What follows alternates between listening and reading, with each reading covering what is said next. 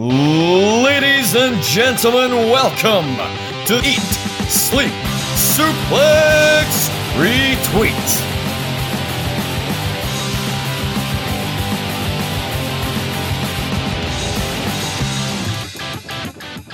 Welcome everyone to the most stupendous show on the Eat, Sleep, Suplex, Retweet catalogue. This is ESSR Central, the A show on the Eat, Sleep, Suplex, Retweet network. My name is Ross McLeod, your host, as always, joined to discuss all things WrestleMania weekend, from SmackDown to Stand and Deliver to Night 1 to Night 2. He is David Hockney. David, how are you? Yeah, the most stupendous central panelist is here. We're just going to milk the use of the word stupendous on this show, aren't we? I was about to say, I love how in the advert there's like 1,000 different words, but everyone's just gravitated towards stupendous. Mm-hmm. But anyway, before we start with a stupendous central, just know that we have a stupendous back catalogue over on Eat, Sleep, Suplex, Retweet. You can find us on iTunes, Anchor, Spotify, and all good Android podcasting sites. And of course, at Suplex Retweet, Twitter, Facebook, Instagram, YouTube. Get involved in the conversation. Actually have some of the conversation, as opposed to that absolute cretin of a man, David Campbell. After this week, he won't be posting his GOATS questions anymore. But that's another story for another time. Anyway, let's not talk about David Campbell's massive ego. Let's talk about an event that's almost as big as David Campbell's ego, David. Let's talk about WrestleMania. And yes. They'd be as well making it 3 nights. We thought, 2 nights, that gets everyone on the card. No, apparently not. We've still got NXT, we've got the SmackDown WrestleMania, and we're going to start at SmackDown first. The Andre the Giant Memorial Battle Royal. Now, David, we only have two 2-hour pre-shows. Mm-hmm. So clearly in that 4 hours, there wasn't enough time for a Battle Royal. Yeah, clearly a bit of a scheduling conflict or something must be going on, because, I mean, how on earth were they supposed to fill 2 hours at a pre-show? So I guess they've just been bumped to the SmackDown, I guess. Well, we have the Andre the Giant Memorial Battle Royal. I have the list of participants in that. Do we even need to read the list of participants? It's really going to be between 2 people here. Well, I think I know your 2 people, but I'm going to go against you there. So we have the United States champion Finn Balor, Damian Priest, Apollo Crews and his Commander Aziz. Apollo Crews and his Commander Aziz, the Viking Raiders, Madcap Moss, Mansoor, R-Truth, Jinder Mahal and Shanky, the 24/7 champion fiance, Bobby Roode, Akira Tozawa, Drew Gulak, and the Hurt Business. So I'm taking that you think it's going to be between Damian Priest and Finn Balor. I mean, they are 2 glaring, easy, safe bet winners right there. But I would like to hear your thoughts on who else could potentially win it. I don't know about who else could potentially win it, but I do think that there is going to be a moment in the match, because they're very prominent on the poster for the Battle Royal, and they've been going back and forward, feuding over the United States title. I think something happens on SmackDown that results in Balor and Priest fighting at WrestleMania, be it maybe Balor eliminating Priest when we get to, say, the final 4 or 5, and Priest running back in and eliminating him, or Priest eliminating Balor and then saying, I eliminated the US champion, I want my shot, and then, okay, right, you can have your shot at WrestleMania. I just think something's happening in this Battle Royal to result in the US title match being moved to WrestleMania. Mm-hmm. I don't see any of them winning it. Truth be told, if anyone wins it from this current lineup, I'm going to go Mansoor for the Saudi Arabia pop. I had a feeling you were going to choose Mansoor, and for the exact same reason, because if it was if WrestleMania was in Saudi Arabia, you're guaranteed that Mansoor was probably winning that. But I like how we're on the same wavelength for that one. But just to counteract your point about Priest and Balor, I'm still of the suspicion that one of them is going to win, probably Priest, and that gives him the Andre the Giant win, but it also gives that purpose in a way, because like people say, oh, the winner of the Andre the Battle Royal gets the big trophy, but what happens afterwards? I mean, just look at Mojo Rawley one year. I mean, he did absolutely nothing afterwards. What if the winner gets the right to challenge for a mid-card title? You know, if that's the trend going forward, then obviously Priest has a reason to say, you know, he eliminated Balor, and that could put the title match on WrestleMania anyway. But just to give him that little extra boost for essentially carrying the United States title since SummerSlam last year, it was a hell of a run he went on, 210 days. I think he deserves a bit of earning his dues for WrestleMania weekend. I don't see. I think bar Braun Strowman, the obvious answer never wins the Battle Royal, if you get me. Like, it came out of nowhere. Big Show, we were like, we've had this before, when Big Show goes into, oh no, Big Show's actually won it. Corbin popping up at 32, 33 and 34 with Mojo Rawley and Matt Hardy. They were two winners, but a bit different. And then last year, even main event Jey Uso popping up with a win. So I don't think it's ever the obvious bet in these battle royals. I think they use them to fill a wee bit of TV time, and very rarely does the person that gets an entrance win the battle royal. So I don't know. I'll go Mansoor. I think Mansoor, and something to put his hat on next time he's in Saudi Arabia. You know what I mean? They'll have like the big trophy and all that when he's in Saudi Arabia next time, when he takes on, I don't know, Jinder Mahal or something like that. Mm-hmm. Now, you know what? I'll consider Mansoor, given that we're doing a big WrestleMania sweep within the pod. Okay, well, it means a lot to me that you've considered him. Either that or, hey, you know what? What about R-Truth? R-Truth. Sure.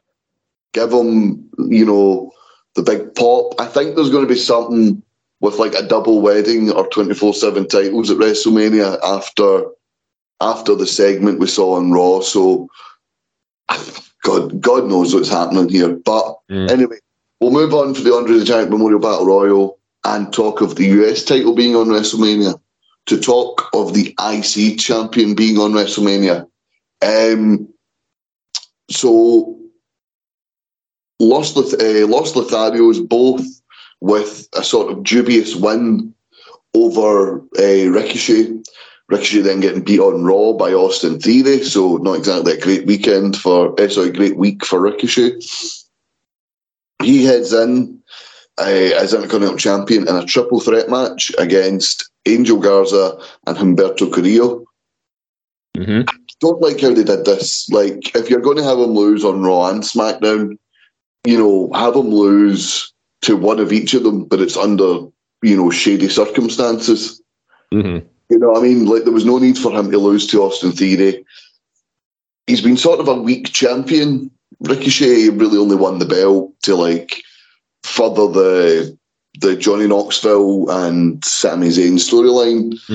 And it really screams, we had nothing for you, this sort of match here. I was also of the opinion, I know I said I thought the US title would be on WrestleMania.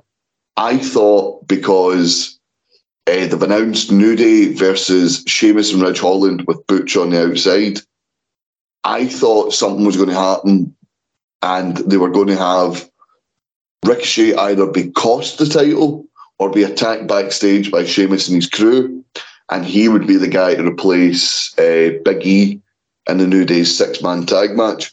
Obviously, they just made a tag match now, so it doesn't look like that's going to happen. And it's just it's a bit of a bummer. It feels very much like with Nakamura, it feels like one step forward, 2 steps back when they're trying to get him back to that sort of NXT first arrival on the main roster push sort of level. It feels like, yes, he's got the IC title, but he won it with the help of Johnny Knoxville. Yes, he's gone to WrestleMania, well, he's going to WrestleMania SmackDown. You know, it's he's defending the IC title. He's on a 3-match losing streak. You know, it's never. You know, I was invested when this was first announced, but then the more I've thought about the 2 losses in one night and then being squashed by Austin Theory, the more I'm just like, I really don't care about this match. I'm sure it'll be a barn burner, but I don't care about this match. No, I'm the same. It's really not been the best booking for Big Trevor, because this was a guy who a couple of weeks ago, he was, well, some reports were stating that he was going to be booked as the number 2 babyface on SmackDown, and yet he's looking like a chump at the minute, like losing to Los Lotharios and Austin Theory consecutively over 2 shows. But to be honest, I think Ricochet's not, I don't think he's to blame for this. I think he's just been booked into a corner despite, you know, being one of the mid-card champions. And I recall saying this in the group chat, is that why on earth did they not like have another Intercontinental Championship ladder match, especially, you know, given the sad news of Scott Hall's recent passing? Like, what better way to, you know, idolize the workhorse title, but also pay quite a fitting tribute to a 2-time Hall of Famer than to have a ladder match for the Intercontinental title in memory of Scott Hall? Like, I've seen a couple of, you know, fantasy bookers, you know, try and introduce that concept, or at least, you know, try and get the discussion going on it. And we've seen what Ricochet can do with a ladder match. I mean, just think of the first ever NXT North American title match, TakeOver New Orleans, 5-star classic, and he absolutely smashed out the park. Who's to say he can't do the same thing again with a bunch of guys from SmackDown? You know, you have the New Day in there, have Sheamus and Holland in there if you fancy, because obviously they've had the interactions with each other there. It sort of writes itself in a way, but now he's just been sort of stuck booking against a mid-tier tag team. And you know what happens when tag teams compete in triple threats? They're going to argue amongst themselves, and then the champion capitalizes on it. It's very booking 101 when it comes to this type of match. And I'm disappointed that Ricochet is not going to get a proper WrestleMania moment this time around. Yeah, it's weird as well. Like, he wasn't on the main roster technically, and he got a WrestleMania match. And now since he's been on the main roster, he's not had a WrestleMania match. Oh, actually, I think he has. Mania 35, he teamed with Aleister Black and the tag team. On the main roster, this was the weird. This was the weird period where NXT guys were showing up on SmackDown. He was still NXT. He was still NXT at the time. Well, the likes of he never went back to NXT after that. You know, because the takeover that year, Takeover New York, I think that was their last appearance on NXT, and then they got the match on WrestleMania. So I assume that was their main roster call up. Well, I was more going with once he was done with NXT, so the WrestleMania match got announced before his final NXT match. Right. That was his like official, oh, by the way, we're here now. And they did the whole, oh, by the way, Aleister Black and Ricochet have decided to go their separate ways. That with his main roster call-up. And since then, you know, he wasn't on WrestleMania 36. A lot of people went on WrestleMania 36 for obvious reasons due to the pandemic. Last year he was in the Battle Royal. This year he's in the Battle Royal. He's basically on the same spot. Like, he's not in the Battle Royal, but he's on the SmackDown. And that, like, see if you're going to go the pre-show. Yeah, and even see if they went. By the way, see from now on, the WrestleMania before SmackDown, there's going to be 3 matches every year, and we're going to have these will be the matches. I wouldn't mind that, but it feels very much like viewer programming to see us talk about the big storylines, and we'll throw you these bones. You know what I mean? It doesn't feel like anything special. And as you mentioned, I was thinking the exact same thing. Los Lotharios are going to beat him down. Humberto wants the pin. No, Angel wants the pin. No, Humberto wants the pin. And then one of them gets rolled up, and, you know, that's it. You know what I mean? Mm-hmm. And Ricochet wins the title. But I do look forward to watching the match. from liking the people in the match, but I don't have any investment in it. That's why I'm like, I'm not looking forward to it. Yeah, that's exactly it. But do we think Ricochet is going to retain? I think so. Yeah, I mean, I don't see it going any other way. Nah, me either. And as you said, the Scott Hall ladder match that a lot of people talked about, if you took the 3 people in this match and the 5 people involved in the New Day Sheamus's crew match, you've got an 8-man ladder match right there. You know what I mean? Sorted. Yeah. Right. But it's not to be. But anyway, we'll move on to NXT. A 7-match card for Stand and Deliver. Not TakeOver anymore, just NXT Stand and Deliver. I don't actually mind this. I was about to ask your opinion there, but you made that quite clear when you went boo. I feel very much like the in your house thing. Like WWE pay-per-views used to be called WWE in your house. You know, Great White North. WWE in your house. Revenge of the Taker. WWE in your house. Good friend, better enemies.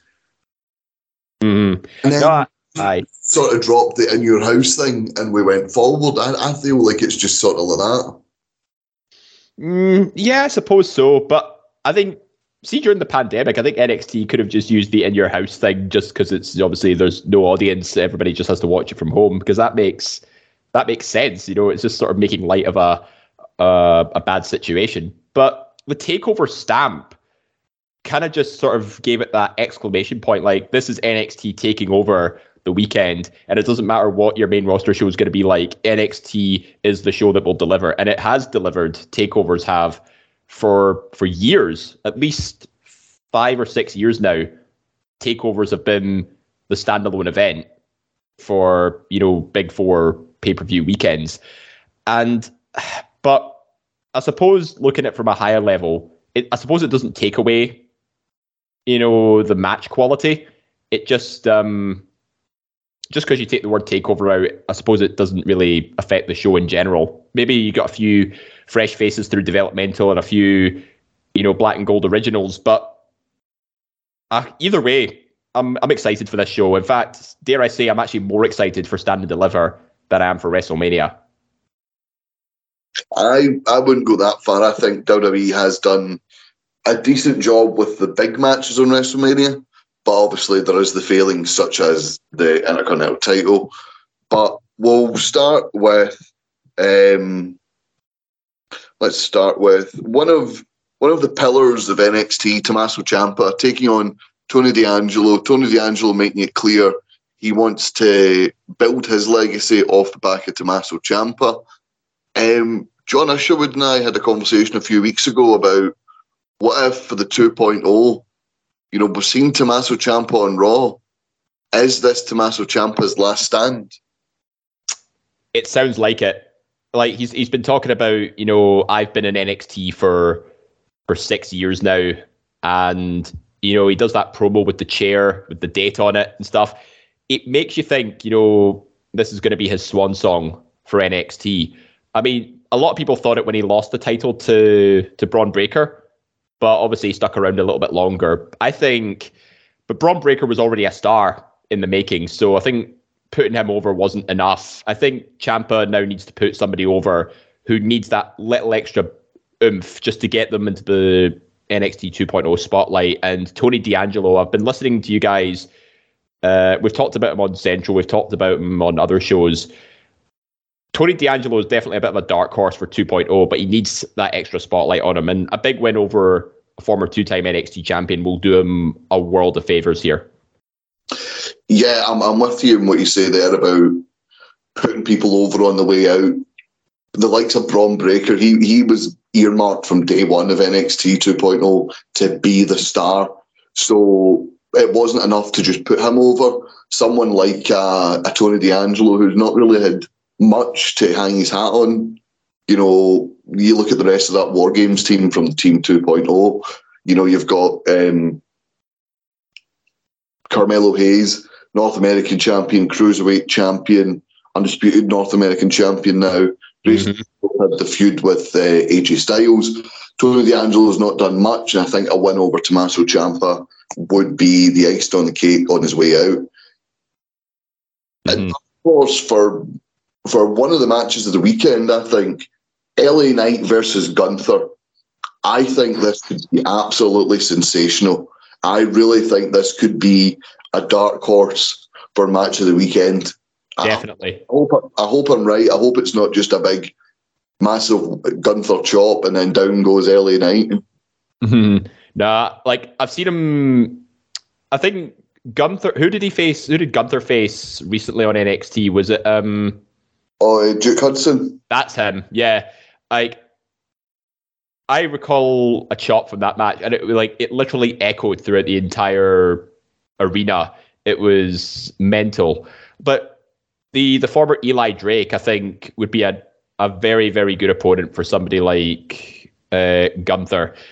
So, I mean, there's definitely a bit of a seeds planted for a potential show stealer, but I don't think people are going to really expect how much potential this could deliver.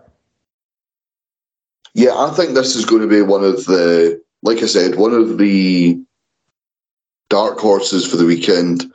And, you know, I'm going to say it, the name Gunther, don't exactly hate it now. It's just sort of, like, you think about it, like, people at the time went, Gunther? Like, his name before was Walter. Like, if you didn't know, like, if that guy came in with the name Gunther and did everything he did on the Indies and then they changed it to Walter, is it better? You know what I mean? Like, they're just one word names. You know what I mean? So, no, don't exactly hate the name Gunther anymore. I suppose the only other Walter I know of was Walter the Softy from the Beano, so it doesn't exactly scream, you know, big 300-pound, 6'7" Goliath who with one chop could cave your chest in. No, Walter Smith. That's a name with substance. Walter. Now let's move to a match just added. Actually, I've not seen this week's NXT, so I don't know how this has came about. But last time I saw, Raquel Gonzalez and Dakota Kai had went their separate ways. Now they're fighting for the NXT Tag Team titles at WrestleMania weekend. Yeah, I saw this and I was like, what the fuck? Like, where'd this come from? But apparently it was a backstage attack from Toxic Attraction. They attacked Wendy Chu, and then obviously Raquel had to go away for a bit because of, I think she had a injury of sorts, so she was off for about a few weeks. But then she comes back looking for a measure of retribution against Toxic Attraction, and then obviously because Wendy Chu was Dakota's partner, she comes out and takes out Toxic Attraction. So it seems like the first ever NXT Women's Tag Champions have found themselves a common enemy with Toxic Attraction, and that's how this story's come around. But you just can't help but think the last time Raquel and Dakota were in the same ring, they were against each other for the NXT Women's title, and it was quite a bitter feud as well. So there was never really any sort of recovery period between, or sort of retribution angle between then and now. It was kind of like when HBK and Triple H had that massive rivalry over 2003, 2004, where it culminated inside Hell in a Cell. Like, they had a few backstage segments in the weeks prior to the reuniting as DX in 2006. I think if they went with that, you know, even if it was just a couple of backstage interactions between Dakota and Raquel, at least it would have planted the seeds for a reunion. But this, again, it just feels sort of plucked out of thin air. But at the same time, you can't really complain about it because you've got an established team with Toxic Attraction against a once established team going for the NXT Women's Tag titles. So in a way, you know, it works out for everybody. Yeah, I think it's good to have them both on WrestleMania weekend. And we were wondering because, and this leads us right into the next the next match, when Io Shirai and Kaylee Ray used their Dusty Rhodes Tag Team Classic win for a chance to be added into the Cora Jade Mandy Rose match for the NXT Women's title. We were like, not a good look for the tag titles. We were originally told that Gigi Dolan had an injury, but if this was the plan all along, then I don't really mind because Raquel and Dakota have got history as a tag team, and Io and Kaylee Ray, you know, the Dusty Rhodes brings together strange bedfellows. If they're not going to be a tag team after it, I don't mind them both going, look, we got this far, we got our opportunity, may the best woman win, as they head into the Fatal 4-Way for the NXT Women's Championship. I feel bad for Cora Jade here. I thought she would had her big moment at WrestleMania weekend. Now I'm not so sure. I think either Kaylee Ray will either win it or Mandy Rose retains. I don't see Io Shirai coming out of WrestleMania weekend with the title. See, that's where I'm gonna actually go against you there. I think there's potential for Io Shirai to have a second run. I mean, as mad as it might sound, adding Io Shirai to this match creates the seed of doubt. You know, is Mandy going to retain under these circumstances? It's possible, but there is that element of doubt. You think, could we see another 2-time reign here? But adding Io and Kaylee to this match, I actually think it saved it from being the match that got overlooked at Stand and Deliver, because Mandy versus Cora on paper, and I've said this in the group chat, it had potential to be the weakest match on the card. Largely because, well, Mandy's done a pretty solid run as NXT Women's Champion. Cora Jade had a bit of a breakout moment in War Games, but on paper, it just didn't scream like the NXT Women's title matches of the Black and Gold brand. So I think it's been amped up now with the addition of the former NXT Women's Champion and the longest reigning NXT UK Women's Champion here. So, and it creates obviously the bit of Fatal 4-Ways are always quite dramatic and stuff. So it could go either way. But I like the addition of Io and Kaylee here. I think it's made things a lot more unpredictable, and it's made it definitely worth watching. I can see why Cora Jade would be the weakest match of the weekend. You know, she is only 20-year-old. She's coming in with a handful of matches under her belt. She did have the big moment in War Games, as you mentioned. And Kaylee Ray, again, they seem very high up on her. I think, you know, I'm looking at the card we've talked about so far. Tony D'Angelo is going to have a breakout win, I think, over Tommaso Ciampa. I think Gunther, they're quite high on, so I think he's going to beat LA Knight. And I think Kaylee Ray retains here. I'm sorry, I don't see Io Shirai. Wait, you mean Mandy retains? Sorry, Kaylee Ray winning, becoming the new champion. Or the second most likely is a Mandy retention to me, because I don't see Io Shirai being on NXT much longer. I think she's part of the Black and Gold brand. She's part of the fabric that was there. I think she will be phased out. And the likes of Raquel Gonzalez, she'll be a 2.0.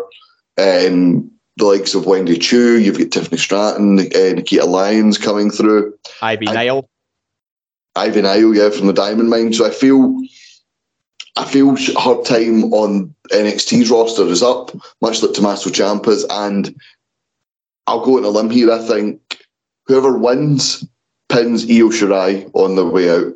There you go. I can see you're totally taking forward with that. I get, this is what I like about it. This is an unpredictable booking scenario here, because we could see a retention, but I think if Toxic Attraction are retaining, then Mandy might lose, or it could be the other way around. So that's kind of what usually happens Mania weekend. It's like the underlings retain, but the leader loses. I mean, think of like Mania 20. The rest of Evolution beat Rock and Sock, and Triple H lost the World Heavyweight title. Yeah, no, that's fair. So from the women's tag team titles and the women's tag team, it's women Dusty. Sorry, easy for me. The women's tag team championships and the women's Dusty Cup winners to the men's tag team championships with the men's Dusty Cup winners. 2 years in a row, NXT have done the team wins the tournament, team gets attacked before their big title match, team then gets a title rematch at WrestleMania weekend. This year's no different. The Creed brothers were taken out after winning the Dusty Rhodes Tag Team Classic. Didn't get their match with Imperium. MSK did. There's now been footage of of masked men. MSK'd men. Exactly. Well, there you go. You can't spell masked without MSK. So, there's been photos of masked men burning down the diamond mine, like rec room and the training centre. I think it's going to be the obvious, we were the ones that attacked you. But I'm interested to get your thoughts. Do you think in this triple threat we're going to see MSK turn completely heel? Or do you think it's going to be Creed Brothers wins, and then once they've won, another tag team attacks them, and it turns out, like, surprise, it was us? Yeah, I think it's quite clear that the Creed Brothers are the favourites to win here, and it makes even more sense that even though MSK appears to be on their side, it definitely smells like a heel turn coming, because their crowd reactions as of late have not been that positive. And a casual viewer would look at that and think, MSK are not capable of that sort of thing. They're nice guys. They're laid back, but they can go in the ring. Like, they don't have an evil bone in their body and stuff. Listen, if they'd seen what was going, like, you've seen the reaction to, I think, what he was saying about, like, Izzy, the super fan.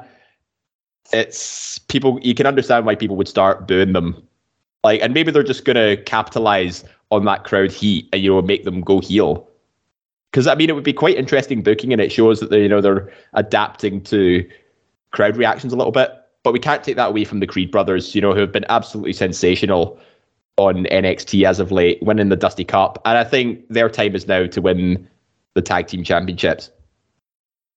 Okay, so you're going for Creed Brothers. I would prefer Creed Brothers win, and then they sort of get battered and beaten down by another team, and then we go forward. The Creed Brothers versus this new team. I'd like for it to be grizzled young veterans, considering I've got them in my bloody draft team. Very nice. Get a few points on the way out. But anyway, we'll move on from that to a fatal five-way for the NXT North American Championship. Carmelo Hayes, taking on Santos Escobar, Solo Sikoa, Grayson Waller, and Cameron Grimes. We talked about how we're not happy there's not an Intercontinental title ladder match, but it's probably best because we've saw before they wanted they wanted Ciampa versus Gargano to be a last man standing, and then when they decided that, by the way, main roster that weekend, AJ Styles and Nakamura having a last man standing, they had to change that. So I'm glad we didn't build up a ladder match just for the last minute for them to go, by the way, it's not a ladder match anymore. So Carmelo Hayes taking on Santos Escobar, Solo Sikoa, Grayson Waller, Cameron Grimes. Bar Braun Breaker, I don't think anyone's had a better NXT 2.0 run than Carmelo Hayes. No, for sure. Like, he was the last sort of breakout star of the Black and Gold brand. I mean, it took a while to get his feet off the ground, but I think 2.0 has been a godsend for him. He's got tons of charisma. He's got a ton of talent. He was a standout performer in War Games. He's got Trick Williams to back him up, which is great. He just adapts so well to the 2.0 format. I think he would have been out of place if Black and Gold had stuck around. Like, he would have just been lost in the shuffle. But here, I think this is a good way for him to really showcase what he's got. And even if he does lose, he could argue he wasn't pinned for it. And maybe that could be a rub for him, to go up to the NXT title, because I think he is capable of being NXT champion. When you talk about him being capable of being NXT champion, does that mean you don't see him retaining the title this weekend? And if not, then who takes the title? Whose time is it to become North American champion? Ooh, see, normally if the champion's defending in a ladder match, the odds don't favour them. So I'm going to say Carmelo loses, but at least he has the excuse to say that he wasn't pinned for it. And my pick to win this match is Cameron Grimes, because he's had a few brushes with the NXT North American title in challenging for it. He's been in a number of ladder matches as a heel. I mean, I think he was one of the favourites when Damian Priest won the ladder match. I think it was the year before or 2020, I think it may have been. But yeah, I think it's his time now. You know, we have a face NXT North American champion. He'll be one of the last standing black and gold competitors, but it still gives him a little bit more time to grow and develop into a main roster-esque character in 2.0. And the crowd's massively behind him as well. So I think it's time for him to go straight to the moon and capture his first major title. He says that with so much charisma. You said it like a wet fart. You said no. Listen, if I do the accent, I'm just gonna make myself sound really, really ridiculous. But I'll get my anyway. All the enthusiasm of a man who's been sent a dentist bill and a tax return form. You say it. All right. Yes. Cameron Grimes is going to the moon. It's a 2-night WrestleMania, David. Energy about you. The most stupendous to the moon. Oh, and the good thing here, obviously, before we get into the main event, obviously we're talking about Stand and Deliver. It's on WrestleMania Saturday. It's on, I believe, 12 p.m. US time, which is 5 p.m. 5 p.m. for us in the UK. And I quite like this because WrestleMania weekends before, you know, we'd have, if we had the Hall of Fame on the Thursday and now with SmackDown on the Friday, that would mean NXT back on the Tuesday or Wednesday. And it gets a bit too much. And obviously the day of WrestleMania, you can't focus on anything else because you're like, WrestleMania, come on, WrestleMania.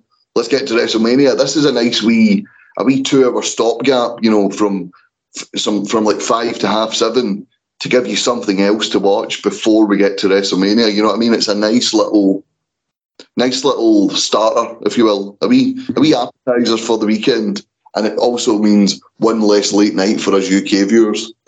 Yeah, you know, it doesn't matter if you can't sit through all of WrestleMania. At least you've got some quality NXT talent to brighten your evening. Well, let's talk about the young up-and-comer, like Dolph Ziggler, the young up-and-coming 41-year-old. No, that was a bit of a cheap shot. I like Dolph Ziggler in NXT, by the way. I've enjoyed him, you know, and we talk about Vince not connecting the whole universe. You know, if it happens in NXT, it didn't really matter. So when they come up to Raw, they change the gimmick. I really wish he would stop having fucking Dolph and Bobby lose random tag matches while Dolph is NXT champion. But that's a different story. That's another rant for another day. Dolph Ziggler shocking the world, coming down to NXT, taking the title from Braun Breaker in a triple threat match under dubious circumstances. But he's the champion. He's heading into WrestleMania weekend with a world title. So Dolph Ziggler versus Braun Breaker.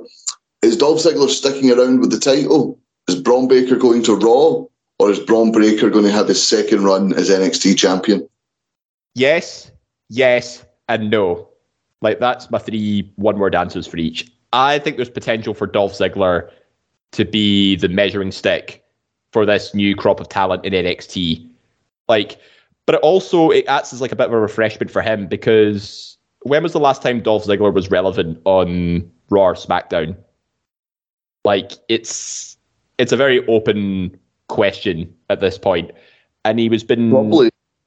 It started 2019 when he was feuding with Drew McIntyre. Yeah, like the program he had with Drew was pretty good. But then again, they were tag team champions for a considerable run. I'm not even talking about 2020 when he was fighting for the WWE title, because he popped up, fought with Drew for a month, and then buggered off again. So he wasn't even then. I'm more meaning 2019 when he was when he just broke up from Drew. He eliminates Drew from the Royal Rumble, and then the next night on Raw, because he wanted some time off, Drew just absolutely leathers him. I think that was the time he was really relevant. And then before that, it was like 3 years before when he was doing the IC title thing. With The Miz, yeah, that was outstanding bit of work from him. But yeah, I don't like how he's been relegated to a nothing team with Robert Roode at the minute. But this gives him a new lease on life. And I think he might fill the void in which I think Samoa Joe was meant to fill when he beat Karrion Kross. Yeah, absolutely. Like, I mean, Dolph Ziggler is a reliable pair of hands as a single star. He just needs to be booked like one of them. And there's lots of up and coming talent, fresh talent. Quite a few baby faces is there as well. Definitely gives him a solid run as champion.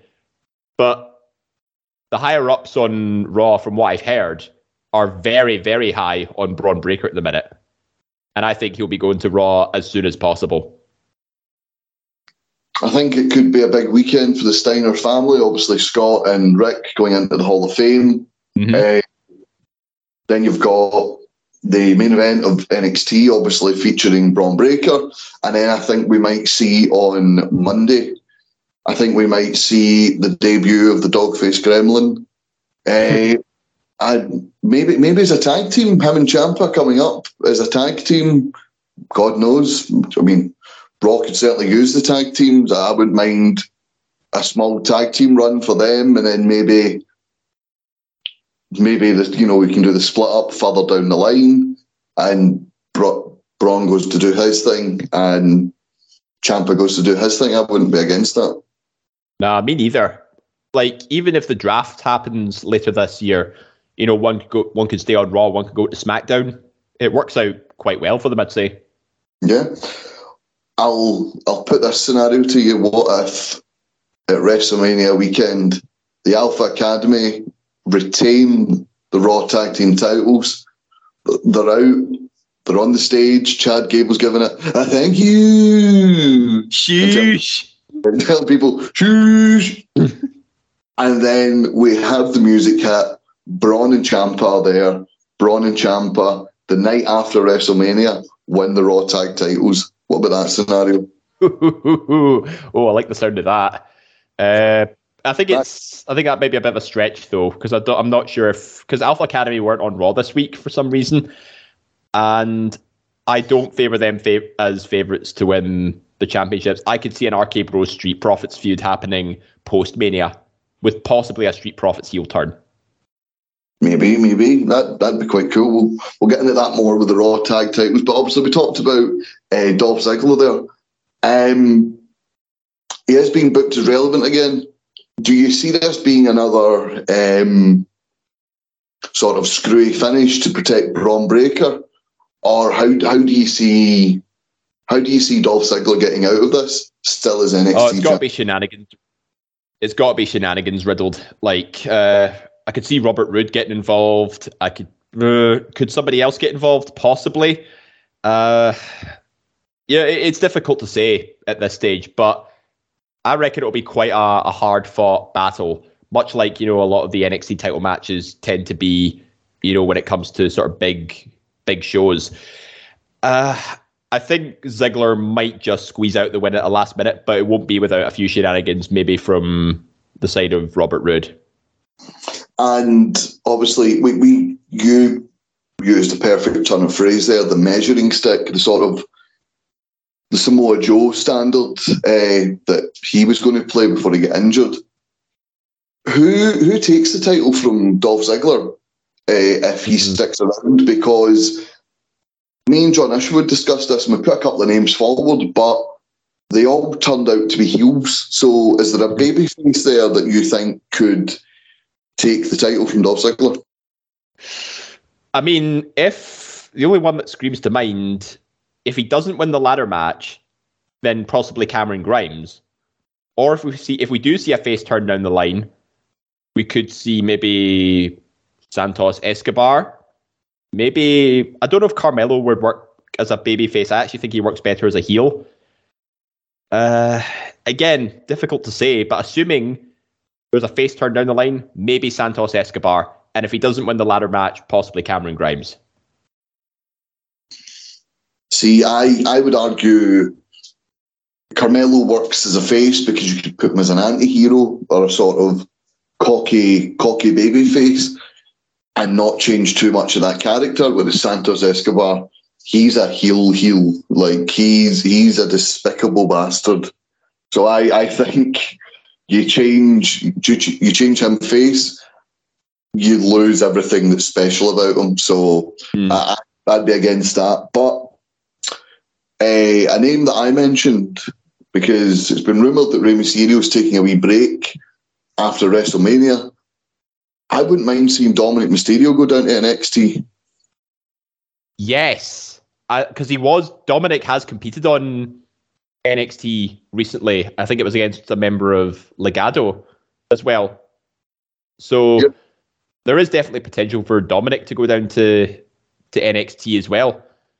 And Ziggler and Dominic have got history, you know. Dominic beat Ziggler and Rude to win his first championship. Aye, no, that's a good shout. There we are. So we'll move right on to WrestleMania Night 1. Let's see, will we?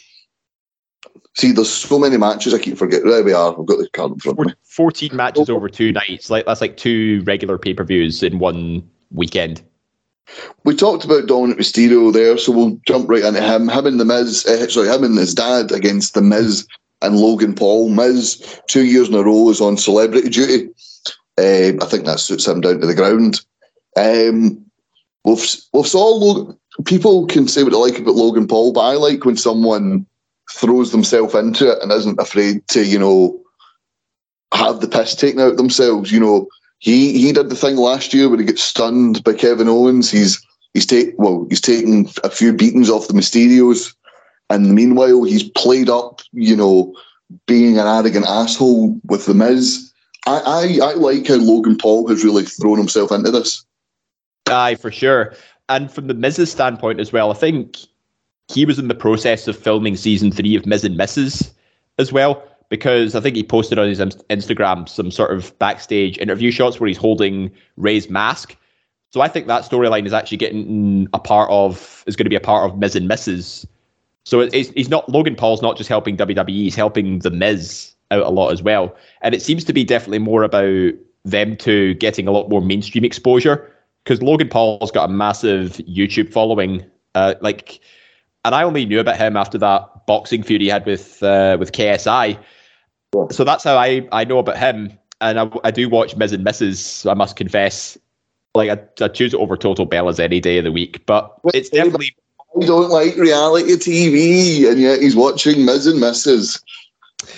I know, I'm a hypocrite. Sue me.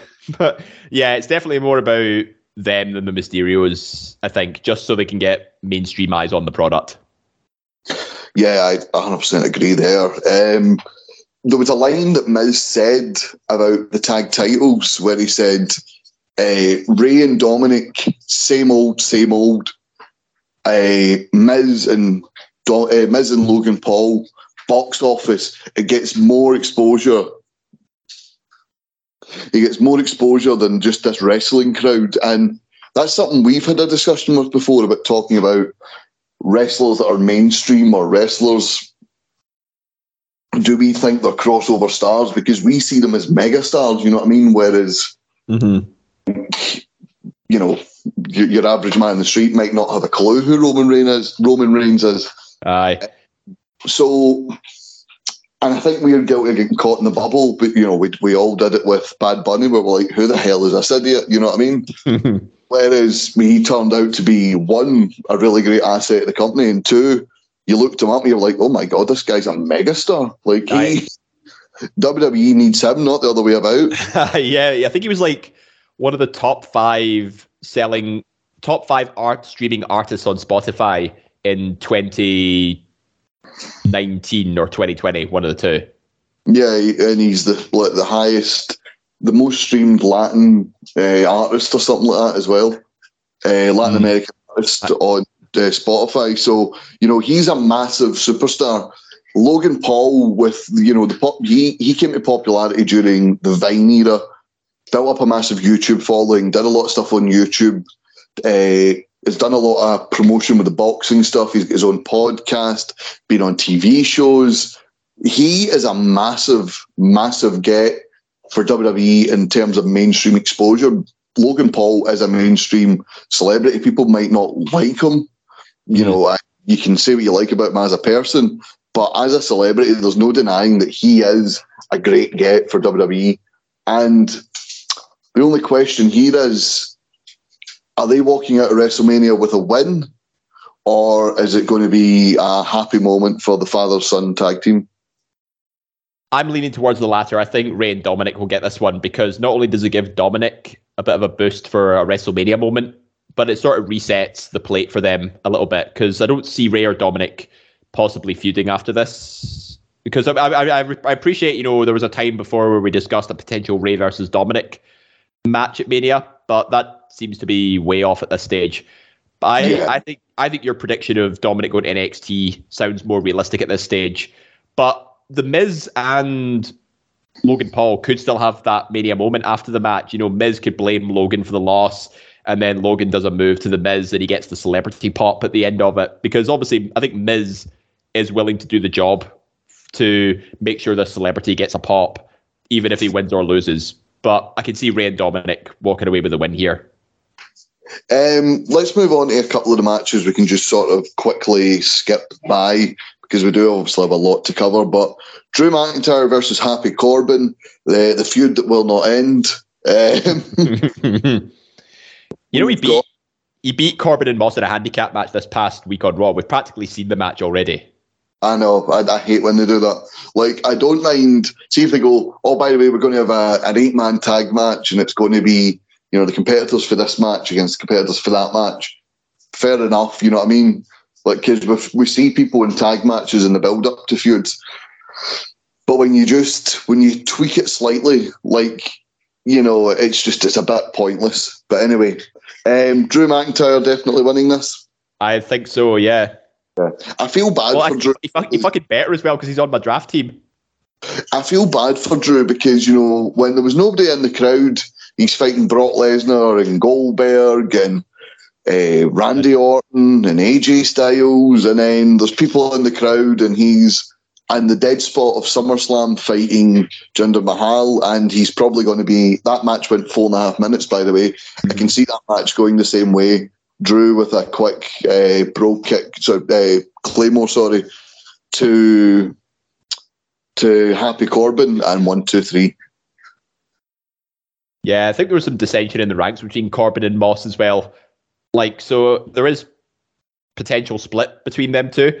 Like, you know what they remind me of at this stage? It's like, you know, they tell the jokes and make each other laugh. It's like that sketch from Chewing the Fat where the two painters make jokes towards each other, they make each other laugh, and then the one that's played by Greg Hempel is like, he makes a really sort of crude, out of context type of joke, and then the other guy just goes, "You've taken that too far." Yeah. Like, that's Corbin and Moss at the minute. Yeah, no, absolutely agree. I think a breakup's coming, and I think we're going to see the old Baron Corbin soon enough, but not before he takes a Claymore at WrestleMania. We discussed this briefly earlier on. We were talking about the IC title, the New Day versus Sheamus and Ridge Holland. Obviously, it was meant to be a 6-man tag match. We saw what happened to Big E. We hope he gets well soon. But do you think Ricochet will be added to this match? Do you think New Day will find a partner, or do you think it's just going to go ahead with New Day down in the 3-2 advantage for a change? I'd like if Ricochet was added. You know, at least it gives him a spot on the card and it ties in with the Sheamus Ridge Holland angle, etc. But I honestly couldn't give a monkeys about this match here, because I mean, it's great to see Woods back following injury, etc., and he's getting to go on WrestleMania.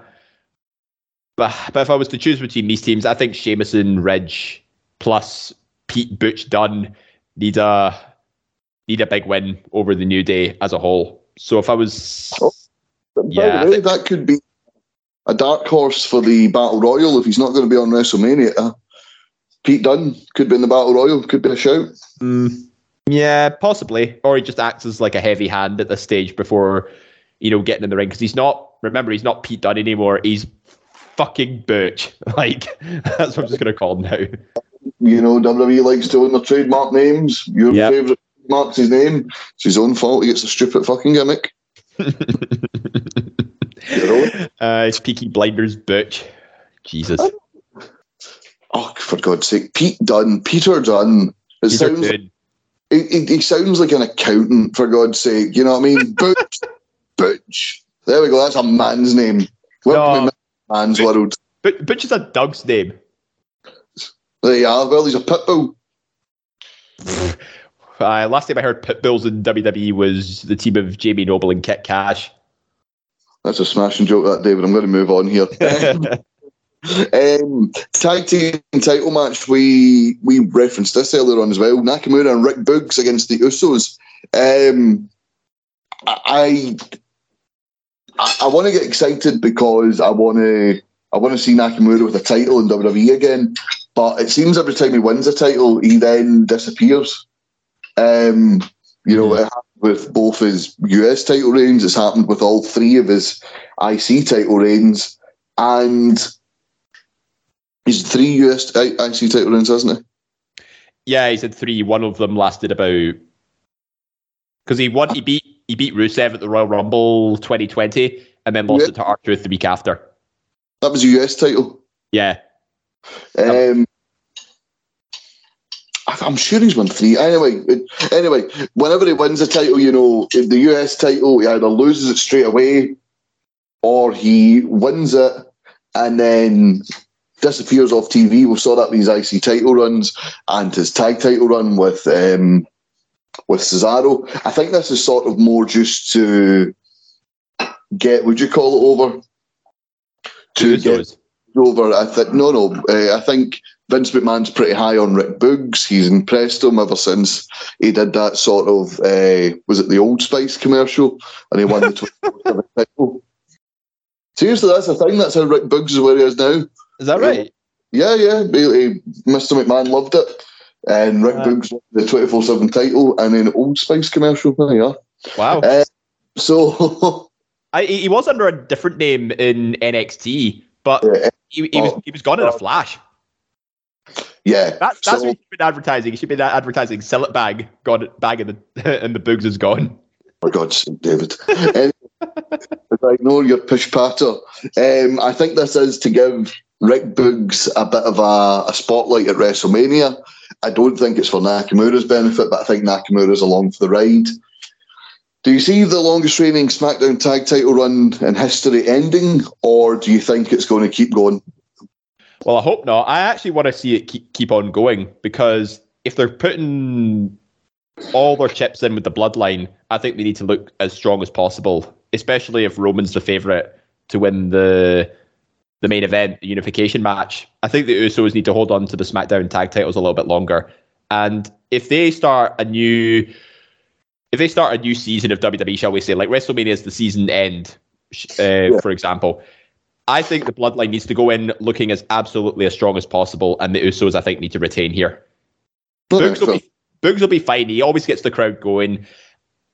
He just needs like a little more time to really sort of grow into it and really get a lot more momentum behind him. Fair enough. Let's talk about the Raw Women's title, a title match that has been centred around hair, really. Bianca Belair injuring Becky Lynch with her trademark whip. Becky Lynch then using her hair to nearly break Bianca's neck, and then Bianca returning this week and cutting Becky's hair. Hair.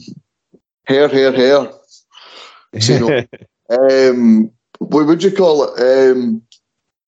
This feud's had a lot going into it. I think the hair thing is obviously just a bit of a sideshow here, but we've been building this since Becky's return and Becky's heel turn, and I really enjoyed Becky's maniacal breakdown, the sort of, you chose her over me, you're cheating her over me, what about me, you forgot about me, feeling like the redhead stepchild, really.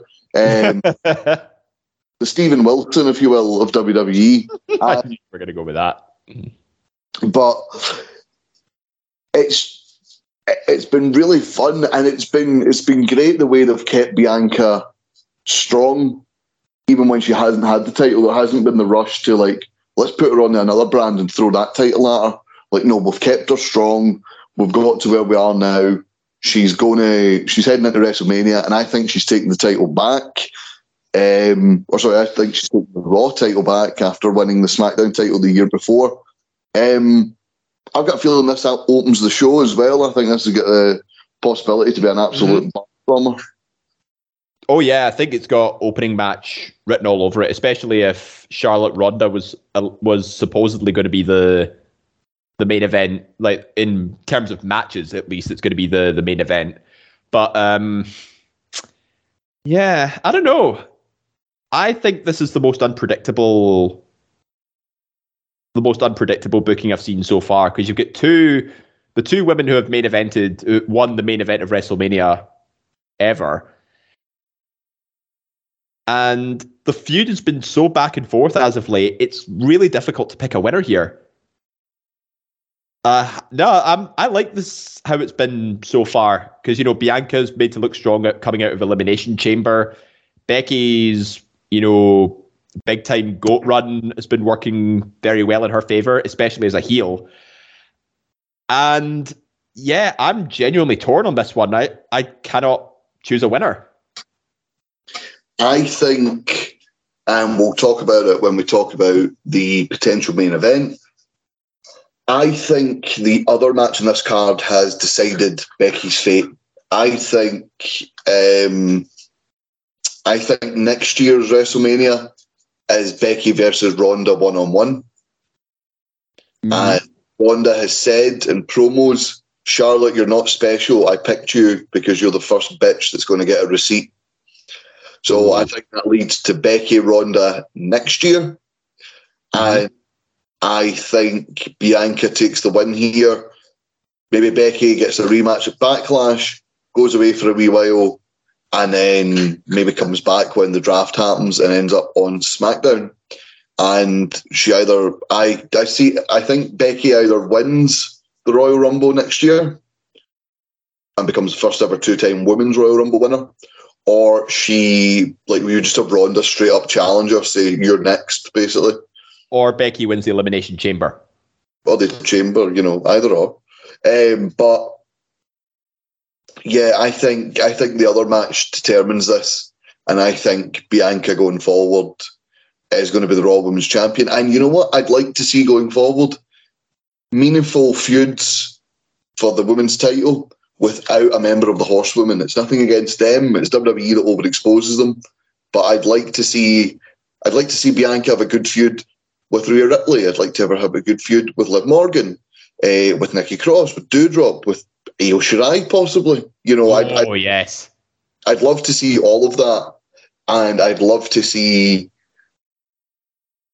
WWE using the Horsewomen in other ways than just, oh well, we need somebody in the title scene. On you go.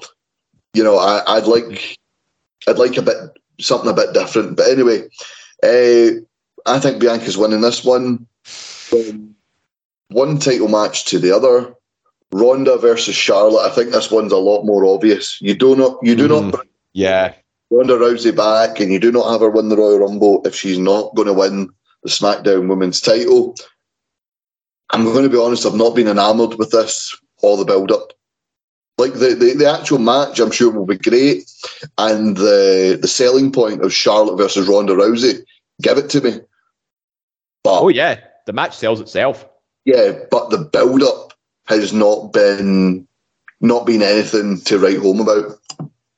No, it screams repetition from 3 years ago a little bit, just without Becky, essentially. So it's almost like they're rehashing what they were supposed to do for WrestleMania 35, but obviously Becky's rise to popularity just could not be ignored.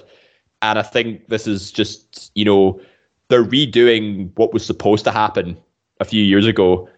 Obviously the result would be in question in that instance, but I think this time around, if SmackDown's going to be on Fox and Fox executives are pandering for Ronda to have a prime spot as a leading champion, it only makes sense to have Ronda go over here. No, absolutely, I agree with you there.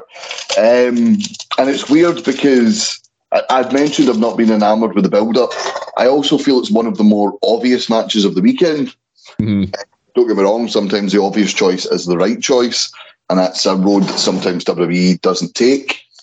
But there's so much happening on night one that we're talking about the main event, third from last, because just make sure we've got everything else. Yes, we have. Let's talk about Seth freaking Rollins. Let's talk about his road to WrestleMania. Much like John Cena a few years ago, he tried to take every single road to WrestleMania. He tried to get there as the tag team champions. He couldn't do it. So then he asked Kevin Owens, could I take your talk show at WrestleMania? Owens beat him. He then took on AJ Styles for the right to face Edge. Edge cost him that match. It's not been an easy ride for Seth Rollins. He gets called to the boss's office on Monday morning, and of course, Vince McMahon announces, I'm going to have a hand-picked opponent for you, and you won't know the opponent until you're standing in the ring. And of course, David, minds are going overtime. Who could it be? Because there's one obvious answer, but unfortunately with WWE, there's also 100 answers that no one asked for. There is, much like Pointless, there is 100 answers that no one said. And who the hell are we going to end up with? Is this going to be a Cody Rhodes debut here? Are we going to end up with Cody Rhodes versus Seth Rollins? Or are we going to have a bait and switch here? I think they'll do a bait and switch. Well, I think they'll do a bait and switch, but then give them what everybody was thinking. Like, it's almost like trolling them just to, like, lower their spirits a little bit and then bring it straight back up again. So Rollins is in the ring. Next thing you know, it'll be, I don't know, here's your opponent. It's Veer Mahan. He's finally come to Raw. No, forget that. He's come to WrestleMania. Or scenario 2. Your opponent is... Hello, I am Elias. Scenario 3. Here comes the money. Here we go. Like, can you imagine any of those scenarios? I've seen the Here Comes the Money one, and I've seen the Elias one. Obviously, it's not going to be Veer Mahan. Mahan Mania is April 5th. WrestleMania. Yeah, we've got a 2-night pre-show before Mahanomania takes place on Raw. But yeah, I've seen a few people mentioning the Elias one. I've seen a few people mention Shane McMahon. Shane McMahon is going to be brought in apparently for WrestleMania weekend. They've not made it clear what his role is going to be. But this to me screams, we want Cody now. Give it to us, you know what I mean? Like, the Shane McMahon coming out would be funny. The Elias thing would be funny. It'd all be a great laugh, but... No, wait. What if Shane comes out, he stands in the ring, but then he takes off his jersey to reveal a referee's shirt? He's like, I'm not your opponent, I'm the official. This is your opponent. I think whoa! Far too convoluted, and that is what I'm afraid WWE are going to do. See, with the... In WWE, you would expect them to do something like that. See, when they did the here's your opponent, and everyone thought it was going to be Becky Lynch at SummerSlam, and it was Carmella, and it was, oh, boo, boo, boo. And then Becky Lynch eventually came down to the ring. I think sometimes the obvious choice is the right choice, and sometimes you hit the music. You don't just, and I hope Vince doesn't do, this was a thing Ambrose talked about on Talk is Jericho. They ruin the pop sometimes, because like when he came back to back up Seth Rollins, instead of just hitting Ambrose's music and getting one big pop, you had I need a partner of my own, and then the fans kind of rumble.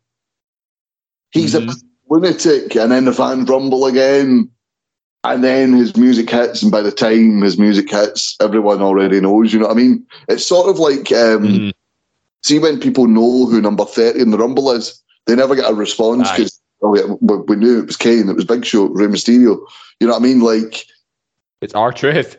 Yeah, I think you have Cody Rhodes come out, and you Like, you have Vince McMahon come out, you don't have Vince say anything. Vince doesn't need to say anything.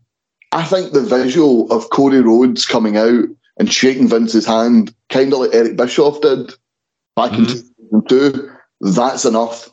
That is enough. You don't need anything other than that. And by the way, I hope it's his American Nightmare. I hope he has his Downstate theme song.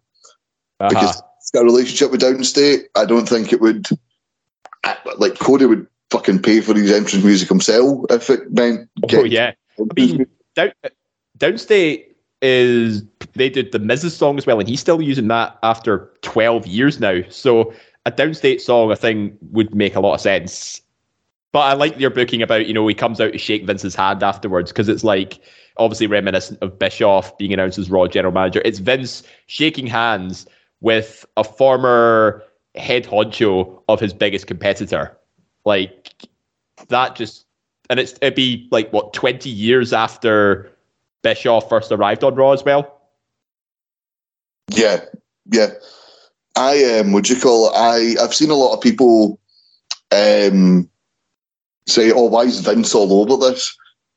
Just look at AEW's Twitter today, by the way. Tony Khan is all over everything. It's as if he wants you to know, I'm here, it's me, I gave you this, me, like me, I give you the good wrestling. But anyway, we'll move on for that. So, Cody Rhodes, I'm saying it's Cody Rhodes, and it's going to be a straightforward, but I'm hoping it's straightforward. Cody makes his entrance, shakes Vince's hand, beats Seth Rollins. We can then build a feud after that. You know what I mean? Like it's almost like an exhibition match in a way, but it's the arrival of, more like the return of somebody who ended up getting lost in the shuffle behind a jumpsuit with a star painted on his face, and now he's coming back as a proper American Nightmare. Yeah, exactly. And I really do hope it is the simplest solution is the best solution. But we move on from that to a talk show that might main event WrestleMania. And I've seen people complain, I've seen people moan, and to those people I say, we will always have another WrestleMania. There will always be another main eventer who can main event WrestleMania. There's only ever going to be one Stone Cold Steve Austin, and he's been gone from the ring since 2003, Dave. Rumours are rampant that this KO show could lead to a match either on the night or on the Sunday night. So I'm going to ask you just now, does Steve Austin wrestle, or is this going to be a simple KO show followed by a stunner and a beer bath? I'm going to go against myself here, because I did say, Austin is in his mid to late 50s now. He has had a history of neck surgery. He retired at the ripe old age of 38 after Mania 19. So we're talking, he's been out of the game for nearly 20 years. I said in our chat, just let him enjoy his retirement, because he's already a massive contributor to WWE with the Stone Cold podcast, and he sells his own beer now.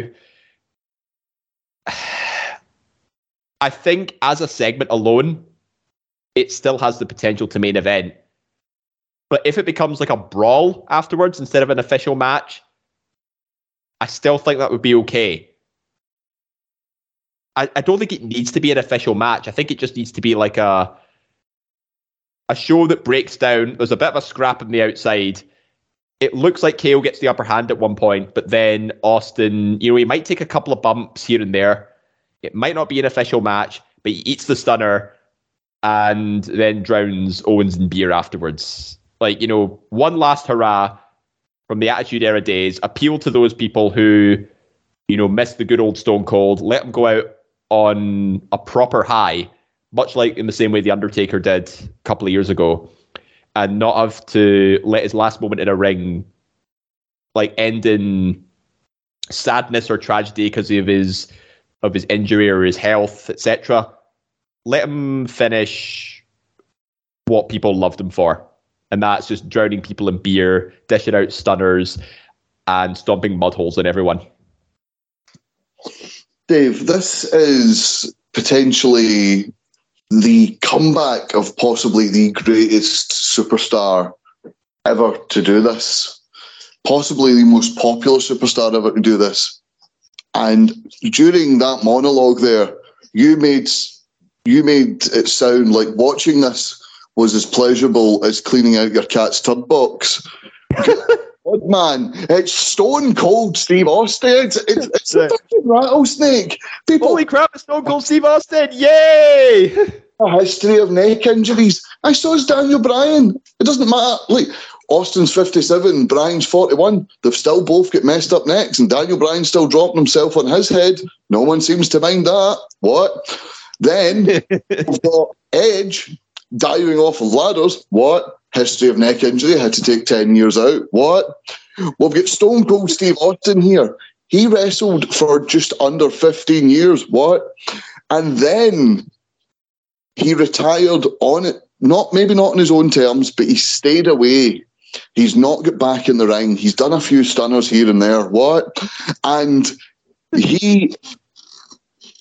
he's kept himself in good health. What? He's in great shape. What? He's a rattlesnake. What? He's an ass whooper. What? And he's fucking stone cold. At the end of the day, you can break down everything. It's Stone Cold Steve Austin. It's WrestleMania. And if ever there was a time to go balls to the wall, let's fucking do this and go out on one last hurrah. You know what? If his neck's fucked anyway, he's 57, he's had a good run. Let's fucking do what we need to do, guys. It's Stone Cold Steve Austin, and I really cannot understand the naysayers. Well, I saw Stone Cold Steve Austin in his pomp. I really don't need to see him anymore. Yes, well, I'd quite like to see one last fucking hurrah, okay? I got The Rock's last hurrah. That was pretty good because he was still in great shape. I got The Undertaker's last hurrah. Mixed results because he was broken down. Austin has not been back in a ring since 2003. There's the freshness there. Austin has not taken any bumps since 2003. There is the freshness there. It is something that we have craved for years. It's WrestleMania. It's Stone Cold Steve Austin. And you know what? I'll even defend Kevin Owens. I think he's big enough to take this spot. I think for years we complained that Kevin Owens doesn't get pushed enough. Kevin Owens doesn't get the opportunities that he should get. Kevin Owens hasn't been given the spotlight that he should be given. Well, he's been given a hell of a massive spotlight right now, and I think he's big enough to pull it off. And you know what? I would absolutely love Kevin Owens, Stone Cold Steve Austin, night one or night two. Give it to me any night. Hook it to my fucking veins. You know what? I think that monologue alone has actually got me sold on the idea now. I mean, I never actually see Stone Cold get to do a proper run like before I started watching wrestling full time. One match alone, I think that might just seal the deal. And I can say I have seen Stone Cold Steve Austin live, but it was in a special referee's capacity. They were doing the SmackDown 2005 tour. They were in Glasgow. It was a triple threat between Cena, JBL, and Kurt Angle. Austin was the referee for that match. Amazing. That's actually what I mean. Like, it's amazing some of the house shows that come to Glasgow, isn't it? Some of them are so plain and pedantic, and then you get ones that, oh, by the way, here's Triple H. Oh, by the way, there's Stone Cold. Aye. Oh, by the way, there's Roddy Piper, who was there the year after.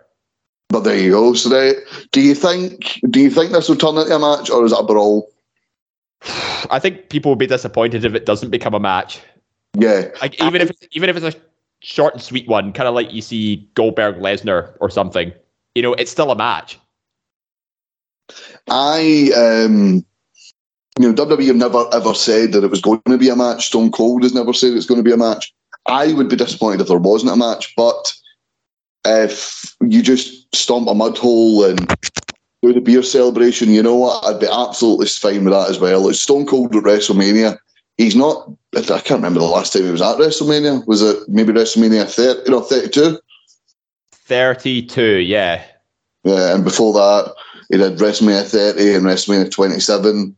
So he's done fewer and fewer WrestleManias. You know, he's popped up every couple of years at WrestleMania. And you know what? See, even if this is his like last hurrah on screen, like, by the way, from now on, I'm not appearing on WWE TV unless it's to do the Broken Skull sessions. That's fine as well. Just one last amazing moment. You know what I mean? Yeah, I think there's also been talks like WrestleMania hasn't sold out this year, so they need something big on the card to get people's interest, and you can't get any bigger than Stone Cold Steve Austin. Some people, like yourself, might argue The Rock, but, you know, you pick and choose with what you've got. Well, we'll put our case forward for Stone Cold Steve Austin. Let's move on to night 2. A match that was just confirmed this past Monday on Raw. Omos versus Bobby Lashley. Omos had never been taken off his feet until Raw just there. Bobby Lashley back, looking a lot trimmer, but still built. You know, he looked absolutely amazing. The crowd were right behind him. You know, this looks like he's going to transition back to being a babyface, taking on Omos, and it looks like he might give the Giant his first loss. Do you see Omos getting a big win here over Bobby Lashley, or do you think Bobby Lashley ends Omos's 1 year undefeated streak? See, this is the big meaty men slapping meat match for WrestleMania at the minute, but I'm surprised Bobby Lashley's come back this soon, given that, you know, reports were saying he was going to be out at least 4 months from a shoulder injury. But I'm glad to see he's back so quickly. And you're right, he has shown a lot more face character tendencies. Even when he was, you know, in the midst of challenging Brock Lesnar, you know, he was high-fiving the crowd, etc. But very much babyface type, just not, you know, like like super babyface, like Bayley babyface, if you get me. You know, this is more just like, yeah, I'm the big man, I'm the almighty, but I'll still appreciate the fans kind of face. And I think if anybody's going to defeat Omos, it is Bobby Lashley. Because, I mean, look what Lashley's done, like, even all the way back during his first run. You know, he was the one to break the Master Lock, which went unbroken for nearly 2 years. And, you know, his run as the almighty as well, you know, he decimated everybody with the, you know, again, he made the full Nelson his own a little bit with the Hurt Lock. It makes sense for Lashley to have another, you know, sort of, well, for lack of a better word, breaking another streak, shall we say. You know, defeats the undefeated Omos, much like in the same way he broke the Master Lock streak, as it were. Yeah, and yet, obviously, you mentioned even back on his first run, you know, he's a two-time US champion, he's an ECW champion, two-time WWE champion, two-time Intercontinental champion. You know, it's not as if it's like, I remember there was when Crimson back in TNA, he had an undefeated that went far, far, far too long, and I believe it was bound for, I think it was Slammiversary, sorry. They had James Storm show up right like where he's in the middle of being the most over babyface in the company. He super kicked him and beat him in 3 minutes, and that was the end of his undefeated streak. Mm-hmm. And it was just sort of like, one, the undefeated streak went too long. Two, that was a bit crap of a way to end it. So I think it ended like a wet fart, didn't it? Yeah, so there you go. So I think this is the perfect time to have Omos's streak end. I honestly thought he would have been in the Battle Royal this year. He was my shoe-in. He would have easily won the Battle Royal if he was in it. Yeah, absolutely, and maybe keep it going a bit longer. But we're going to end it at 1 year. Then that's absolutely, you know, he's been on Raw since October 2020. Yep. And not tasting a loss until April. Well, we say he's not tasting a loss. He might not get beat. There's every possibility that he retains his undefeated streak, I suppose. Yeah, hard to say, really. But I don't think he's been getting as over with the crowd as much as people would have liked him to. And I think Bobby Lashley needs to be solidified as a babyface going forward, and this would be the best way to do it. Fair enough. Well, let's talk about the celebrity matches on this year's WrestleMania. Johnny Knoxville, much like Logan Paul, given his time to the promotion, diving right in. Him and Sammy are having some really good back and forths on Twitter and in person, even at the Jackass premiere. It's been a fun feud. Fun, better than anyone could have hoped for when it comes to WWE and their celebrity feuds. Yeah, at first I wasn't really paying much attention to it because, I mean, it felt very much like a comedy angle, and it still is in a way.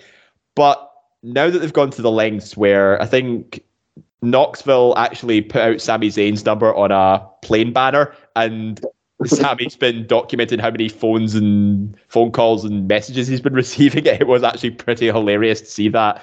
And then obviously Sammy showing up at the Jackass premiere, etc. It has that hint of reality. Like, it goes beyond, the cameras of WWE. It goes to Knoxville being his usual prankster self, giving away Sammy's phone number, etc. And Sammy obviously showing up at the premiere and stuff. It's the feud has just become that personal that it's spreading over into reality, and that's what I like about. That's what I find makes a really good feud, if it goes beyond the fourth wall, as it were. And anything goes. It actually protects Knoxville a lot more than it does Zayn, because, I mean, who's to say, Knoxville can't just get the rest of the Jackass crew involved? Because I remember when we talked about the Royal Rumble preview, I figured, if Knoxville was going to be in the Rumble, he has the feud with Zayn. I predicted he'd get the cast of Jackass to throw out Sami Zayn and do like a comedy spot in the Rumble. But now I think they're going to do something similar for WrestleMania. Yeah, no, I absolutely agree. I think WrestleMania is when you get the celebrities in. If you've got Johnny Knoxville there, you're going to have the rest of the cast of Jackass there. And I'm actually really looking forward to this one. This is the one celebrity match I can see the celebrity actually losing, though, because Johnny Knoxville doesn't seem to have a big ego. We saw that with the Royal Rumble. He was willing to come in and just get his absolute head kicked in and not worry about anything. So ironically, Scott mentioned this, some of the shit Johnny Knoxville's done over the years. Oh yeah. Getting beaten up in a wrestling ring by trained professionals wasn't exactly too much of a stretch for Johnny Knoxville to do. Hi, I'm Johnny Knoxville, and this is the Anything Goes match with Sami Zayn. So I think Sammy's going to come out with a win here. Do you think we're going to see a Johnny Knoxville win? I actually do. Given that it's Anything Goes, no DQ, Johnny Knoxville could bring the entire cast of Jackass to help him win. Sami Zayn hasn't exactly made a lot of friends backstage. He'll be vastly outnumbered. And I think if they're going to do two celebrity matches, I think they have to have one win and one lose. And I think Logan Paul's more likely to lose in the tag match. Well, we technically have a third celebrity match. Pat McAfee announced on the Pat McAfee show with Vince McMahon. Pat McAfee would be in a match with WrestleMania, and it's Vince McMahon's protege, Austin Theory. He's done everything he can to try put Pat McAfee off. He's tried to punk him out and distract him, and just McAfee showed up on Raw just trying to punk out Austin Theory. It's been a weird one, but Pat McAfee, we've saw it with the Adam Cole and the Undisputed Era feud. He throws himself into this, and he's not afraid to take bumps or put someone over. I've got a feeling. I know I just say I think Knoxville loses the celebrity one, but no, I'm just going to make myself look like an absolute hypocritical liar. I can see this one going either way. Either Theory gets the one up because he cheats to win, or McAfee maybe gets a roll up, and that's when Vince slaps Theory backstage. Like I told you, expect the unexpected. Yeah, this one again I think could go either way, but I'm actually leaning towards Austin Theory winning on this one. because Pat has very much solidified as a commentator role on SmackDown, and I think whereas Austin Theory is much more the full-time competitor, and Austin Theory has a lot of potential to be a top singles champion in the ring. I think a WrestleMania win, much like in the same way that it'll help Dominic in a way, because I think they're roughly the same age. A win for Austin Theory at WrestleMania will skyrocket his stock, and I think he needs that if he's going to be one of the mainstay players on Raw. Yeah, no, I absolutely agree. I think a win for Austin Theory at WrestleMania could do him no harm whatsoever. But I also don't think he's harmed by a loss, if you get me, because Vince has had this unexpected thing.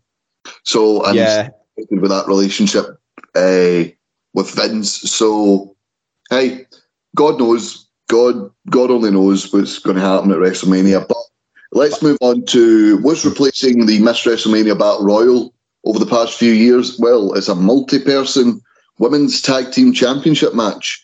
We have Queen Zelina and Carmella defending titles against Sasha Banks and Naomi, Rhea Ripley and Liv Morgan, and Natalya and Shayna Baszler.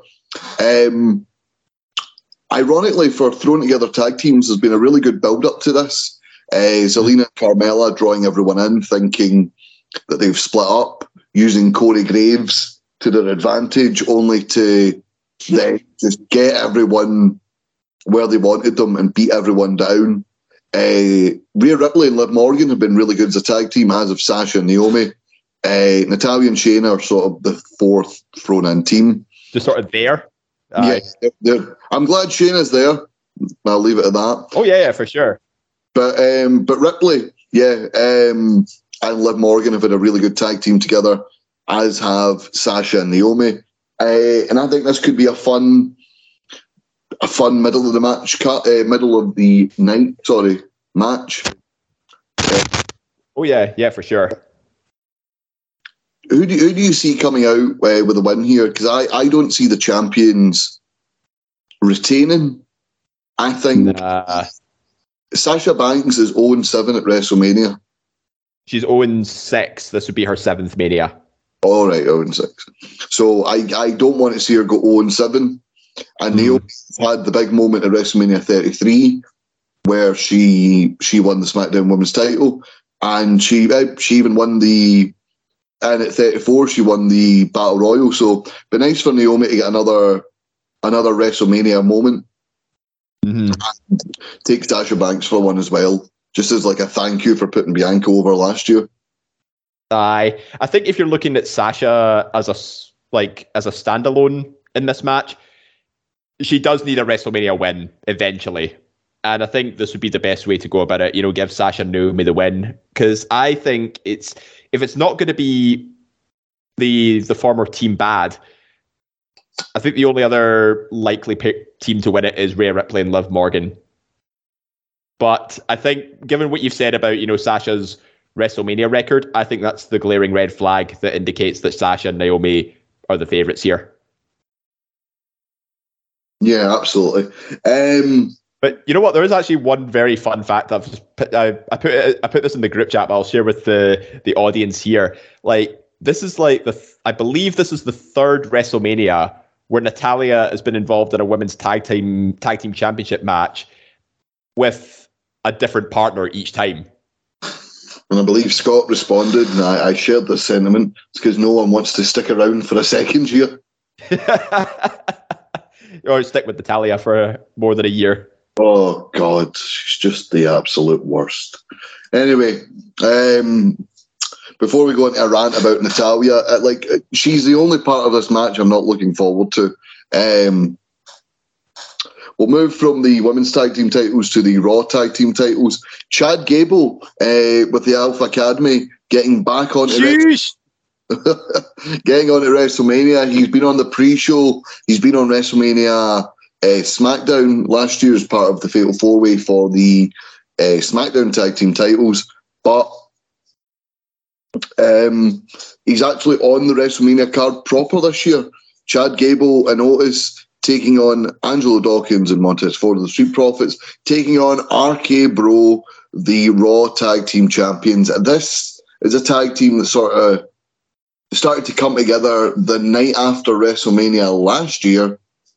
It is developed into quite possibly one of the most naturally funny and naturally charismatic odd couple tag teams, up there with the likes of X-Pac and Kane. Mm-hmm. And I honestly thought, and I feared as well, that Randy Orton and Riddle would have a match at this year's WrestleMania.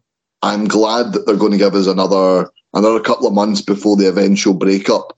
But Randy Orton and Riddle have been absolutely sensational together. Yeah, I agree. The absolute best bromance, literally, since probably Team Hell No. Like, these guys have been absolutely brilliant since they started teaming together. And I recall Randy Orton said in an interview, like, this time period of his career has been the most fun he's ever had, and he now considers Riddle a genuine friend, it's really nice to see that they're not just tag teaming for the sake of telling a storyline. They've actually became friends out of this, and it's really heartwarming to see, especially, you know, when Randy Orton in the past has been very much a very serious and almost violent character in a way. Just see him in a comedy aspect or semi-comedy aspect, it just adds a whole new dimension to his character. And trying to see the serious guy try to be funny, it's funny just watching that happen. So I'm really pleased that RK Bro are sticking around, and I actually have them down as winning this match. And like I said earlier, I think there's potential for a Street Profits heel turn, and it could be an RK Bro versus a heel Street Profits for WrestleMania Backlash. Yeah, I think the Street Profits have started to show themselves with a bit of an edge about them, and I've actually really enjoyed that. Even if they're not heel, I'd like them going forward to maybe keep this edge about them. They can still do the backstage narrator thing and the backstage sort of promos and segments, but then they can do the sort of take the glasses off, get serious for a minute, and. Yeah, they've been really good so far in the build-up. All three teams have been really, really good in the build-up. Usually at WrestleMania, you get sort of, much like the women's one, you get a thrown together tag team title match. But ironically, the tag titles on Raw and the women's tag titles have actually had a lot of story time this year. And the Raw tag team titles, with the addition of the Street Profits, who are undoubtedly the number one actual tag team, and the addition of guys like Riddle and Randy Orton, who are over the singles competitors, it's really resulted in the tag title match this year being one of the biggest matches on the card. I like, for the first time in a long time, I'm actually excited to see a Raw tag team title match. But I was worried Alpha Academy would get lost in the shuffle a little bit. But over the last couple of months, you know, Gable's personality has been able to shine through a little bit, and he's now got like a catchphrase to finally go along with his really smarky persona. Thank you. Thank you. Sheesh. I loved the interaction with Kevin Owens. You know, you say that weird, but a thank you. Yeah. Do you not hear how weird that is? Thank you. Oh, yeah. Fucking hell. Can you imagine that on repeat for like 10 hours? That would just melt your brain. Speaking of anything else, an absolute dream match. Edge versus AJ Styles. You really don't need to say much more than that. And I have loved how, you know, they've had this mistake before with AJ Styles matches where Nakamura, I'm looking at you, they put one of them heel. They just played it off as a dream match. They've not done that here. They've full on went Edge is a bastard.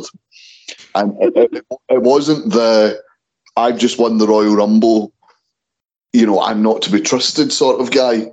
It's full on booted to the bottom. It seems to be a thing for AJ Styles' career.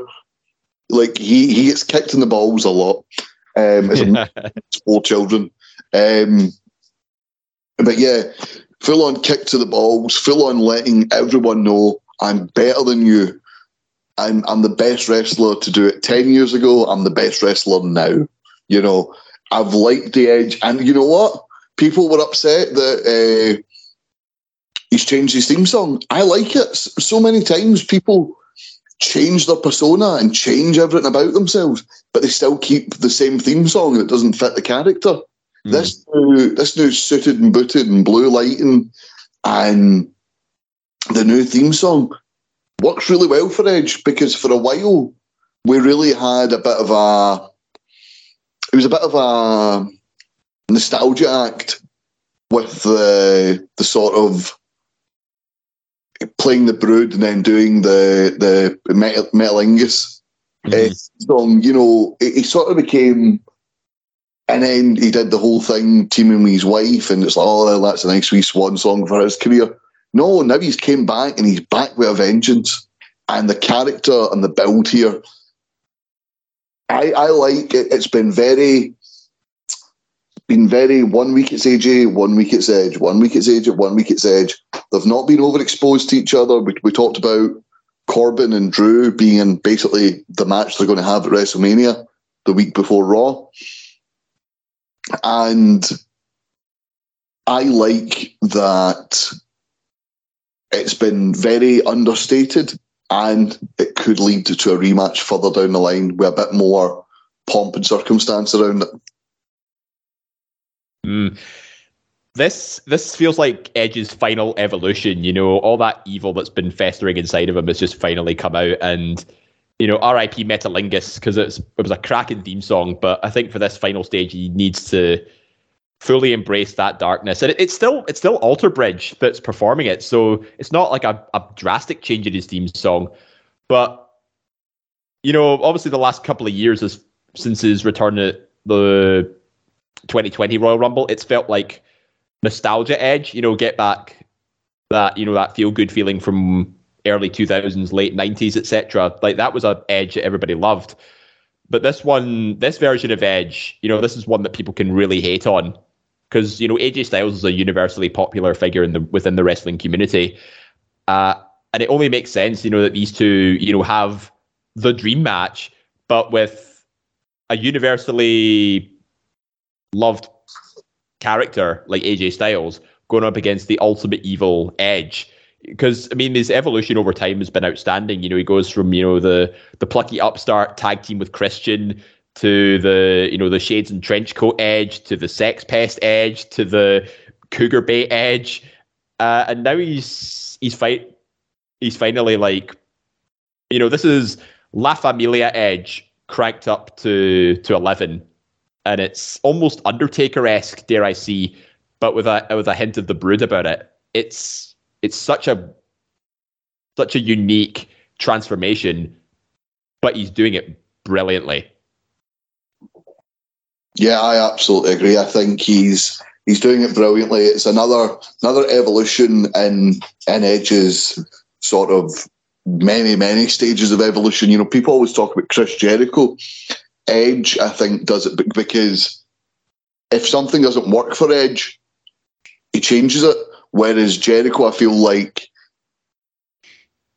see the Painmaker, like I think people think that version of himself is a lot more over than it is. You know, like he brought it out. I need to bring out the Painmaker to take up Nicolas Cage, and you're like, what? Like, why? Why do you need to? What one was the Painmaker again? Like, how many people saw that? 6? Okay, yeah, cool. No, we're all right. Whereas Edge, every iteration of him, from, you know, the Brood to the goofy tag team with Edge and Christian, Rated R Superstar, you know, it's all worked. You know what I mean?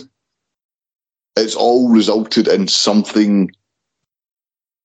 And don't get me wrong, like, I don't think many of us will look back fondly on grit. I have grit. This is my wife. She also has grit. Yeah. You know, rock salt. But that's the thing. Like, it wasn't working, so he changed it. He changed it up. And now he is a despicable heel again, and it's great to see. So, yeah, Edge, AJ Styles, I think... I'm thinking sensical and not with the wonder of WrestleMania in hand. I think if AJ Styles is sticking around, he needs the win. But we've said this before about Edge, always they stick it, and then he ends up sticking around for a few weeks. So, yeah, I don't know who's going to win this. Well, obviously, for my draft team, I'd love Edge to win. But, but yeah, I think I'm leaning 60-40 to AJ Styles winning here. Yeah, I think so. Again, this is another one that could go either way, but I think AJ Styles could do with a win here. Yeah. That leads us to the biggest WrestleMania match of all time. And you know what? I daren't say they're far wrong. Brock Lesnar, the WWE champion, in full-on cowboy Viking mode. He is beloved by the WWE Universe. He's over. He's shown a bit more of his personality. Going up against Roman Reigns, who is in God mode at the minute. He is 500 days plus Universal Champion. He's over as anything. He's got Paul Heyman by his side. He's got the Usos by his side. It's title for title, winner take all to unify the titles. They've started referring to, I'm going to be the undisputed champion. So I think this is going to be the end of one of the titles going forward. Dave, Brock Lesnar, Roman Reigns. I think I can't see any way Roman Reigns doesn't come out with both titles at the end of WrestleMania. Could you convince me otherwise? No, I agree. I think this match has got Roman Reigns written all over it, because given what some reports had said a while back, where they're looking to make Roman Reigns the greatest of all time, or one of the greatest of all time, bigger than Hogan, bigger than Austin, and dare I say it, bigger than The Rock. This has to be the match that Roman Reigns wins. Because nothing against Brock Lesnar, he's massively accomplished within WWE and elsewhere. I mean, he's the guy that broke the bloody streak, for God's sake. I mean, you don't get a bigger WrestleMania win than that, depending who you ask. But you said it yourself, Roman Reigns is in God mode at the minute. And earlier to what I alluded to about, if you're starting a new season of WWE, the bloodline has to look as strong as possible. And can you imagine the amount of bragging and claims of acknowledge me you would get the week after? This has got Roman Reigns, I think, as the favourite to win. Even Undertaker himself, when he was asked about it, he said he favours Roman Reigns in this one. Yeah, I think I can't see Roman not walking out with the title, but I will also say I don't see WrestleMania ending with just Roman looking content with both titles. I think if he's there, I think The Rock challenges Roman after the match for next year's WrestleMania. Or, and I'm just throwing this out there, he's wrestling on the Saturday. Could Cody Rhodes make his presence felt on the Sunday? I don't think it'd be as big as The Rock showing up, because I think that's top of the range wishful thinking at this stage. It'd be a don't trust the watermark moment, shall we say, if The Rock were to show up. Cody, I think, should relish the pop he gets if he's Seth Rollins' opponent. And whatever happens afterwards, that could happen on the Raw after. But you said it yourself. Your fantasy booking is having The Rock to challenge him afterwards. Kind of like what Cena did at Money in the Bank, and then Lesnar came back after 18 months away at SummerSlam. My fantasy make it three. Why not make it? Why not make it 3 for 3? Yeah, my fantasy booking's having The Rock beat him there and then. Okay, that's my fantasy booking. I don't know about you, but personally, I think The Rock would look great with both those titles. I mean, they did have like a Champion of Champions title in one of the WWE games a while back, but it was this nice sort of silver looking title with the 3 brand names on it, and I'm pretty sure The Rock was the default champion if you set it to default. Oh, there you go. See, WWE knows. Anyway, we've talked about possibly the biggest WrestleMania match of all time there. We now move to the biggest ego of all fucking time. David Campbell. He's done this for months. I haven't asked him to. But ever since I've took over from Central, he's put the GOAT's question. He posted one a few weeks ago talking about WrestleMania, and I told him WrestleMania previews next week, jackass. So we have two David Campbell questions, 2 in the 1 week. Let's just get them out of the way, David? Yeah, might as well, yeah. Yes. So, and I'm going to read this verbatim. This is one of his last ever questions. He put, last ever GOAT's question. Because that arsehole Ross McLeod hates me for no reason whatsoever, and the news that's come out today that Triple H has retired, here is one of my final questions. What is your favourite ever Triple H moment? To which I responded, oh, go fuck yourself. But we'll go into some of the answers here. Sean Smith said he's got 3. He's got the street fight with Cactus Jack at the Royal Rumble 2000, the Hell in a Cell match with The Undertaker, and his Batista feud in 2005. He's also posted a photo of when Batista had Randy Orton on his shoulders and Triple H gave him the big Julius Caesar thumbs down. Robert Scott Shaw has commented Triple H versus Mankind, Hell in a Cell, talking about that was No Way Out 2000. Ryan DeGleesh says 2002 for obvious reasons.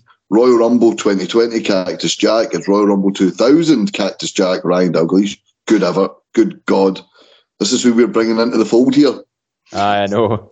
Even the 2016 Royal Rumble match, just to act as a final boss on the very ill-received, at the time, Roman Reigns. That's also quite good.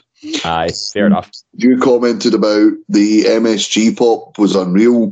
His WrestleMania entrances were always spectacular, especially WrestleMania 30, and of course the end of an era, Hell in a Cell. I think Hell in a Cell is a lot of people's choice here.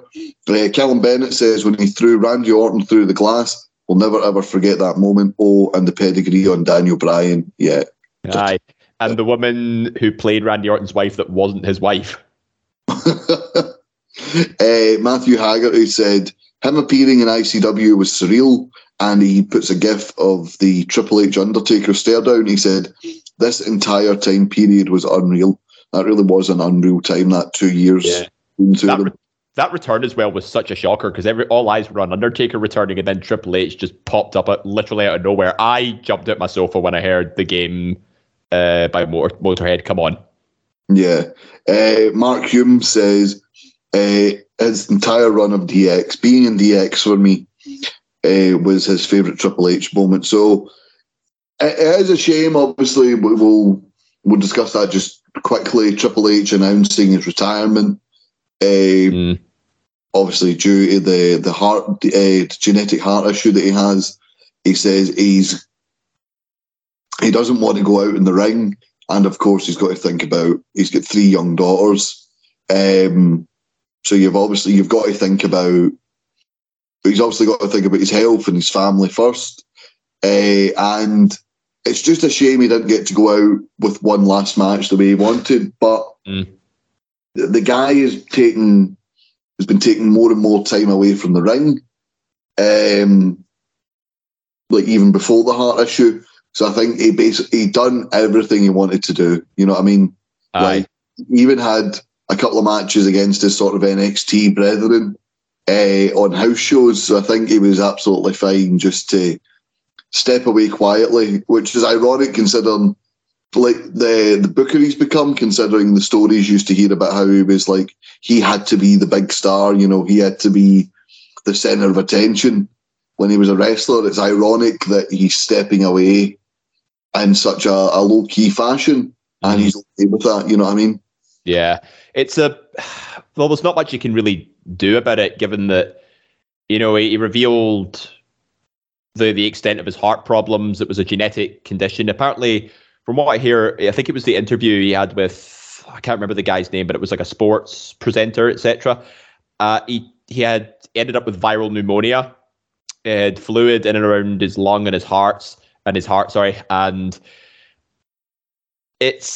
he came so close to dying, it was almost scary the way he was talking about it. And now he's got a defibrillator in his chest. So there's absolutely no way that he needs to risk his own health just for the sake of having to go out on your back, as you know, they say in the business. Like, you know, him talking about his family as well and like how close he came to death, it just goes to show how serious he's taking it. And nobody in the wrestling community is going to fault him for it, because, you know, he's been wrestling for 30 years, almost on the dot. And the outpouring of support that he's had from his NXT roster, from his Evolution teammates and other people he's worked with, you know, take what you will think about him, you know, the guy with the golden shovel, or, you know, the ego bigger than his nose kind of thing. But he was a universally loved competitor.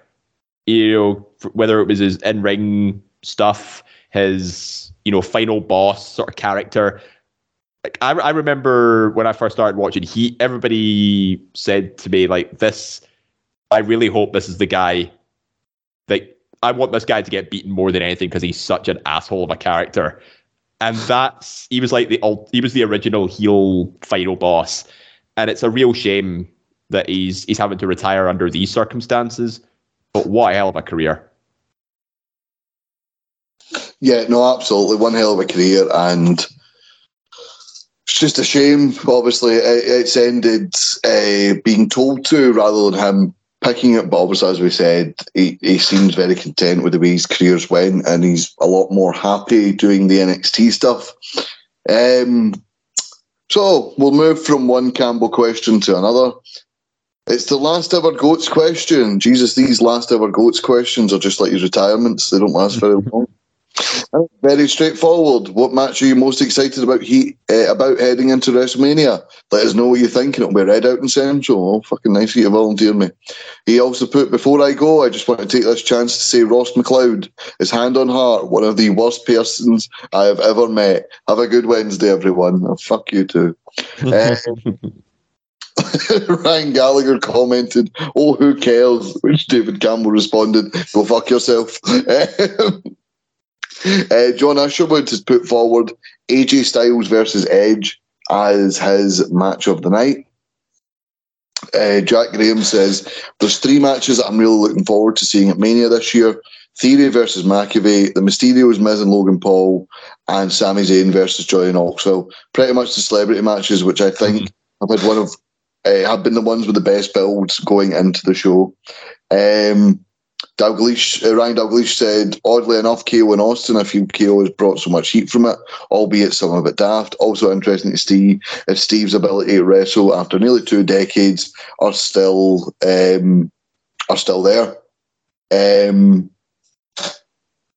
They then go into him, Jack, and David are all debating whether it becomes a match. You know, you and I discussed that earlier. It's not been confirmed as a match. We might just get a beer bash. Alan Laurie says, "Will we finally have someone with a soul run this segment?" Also, Sammy versus Knoxville, because you know they're going to do something insane.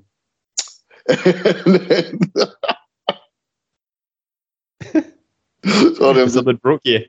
David Campbell's response, "Can't wait for some jackass, eh? You jackass." To which Alan Laurie responded, "You're the BAM of ESSR." And David Campbell went, "And you're the no one because you're completely irrelevant." Should we just let the community page just go at it? Oh, Jesus.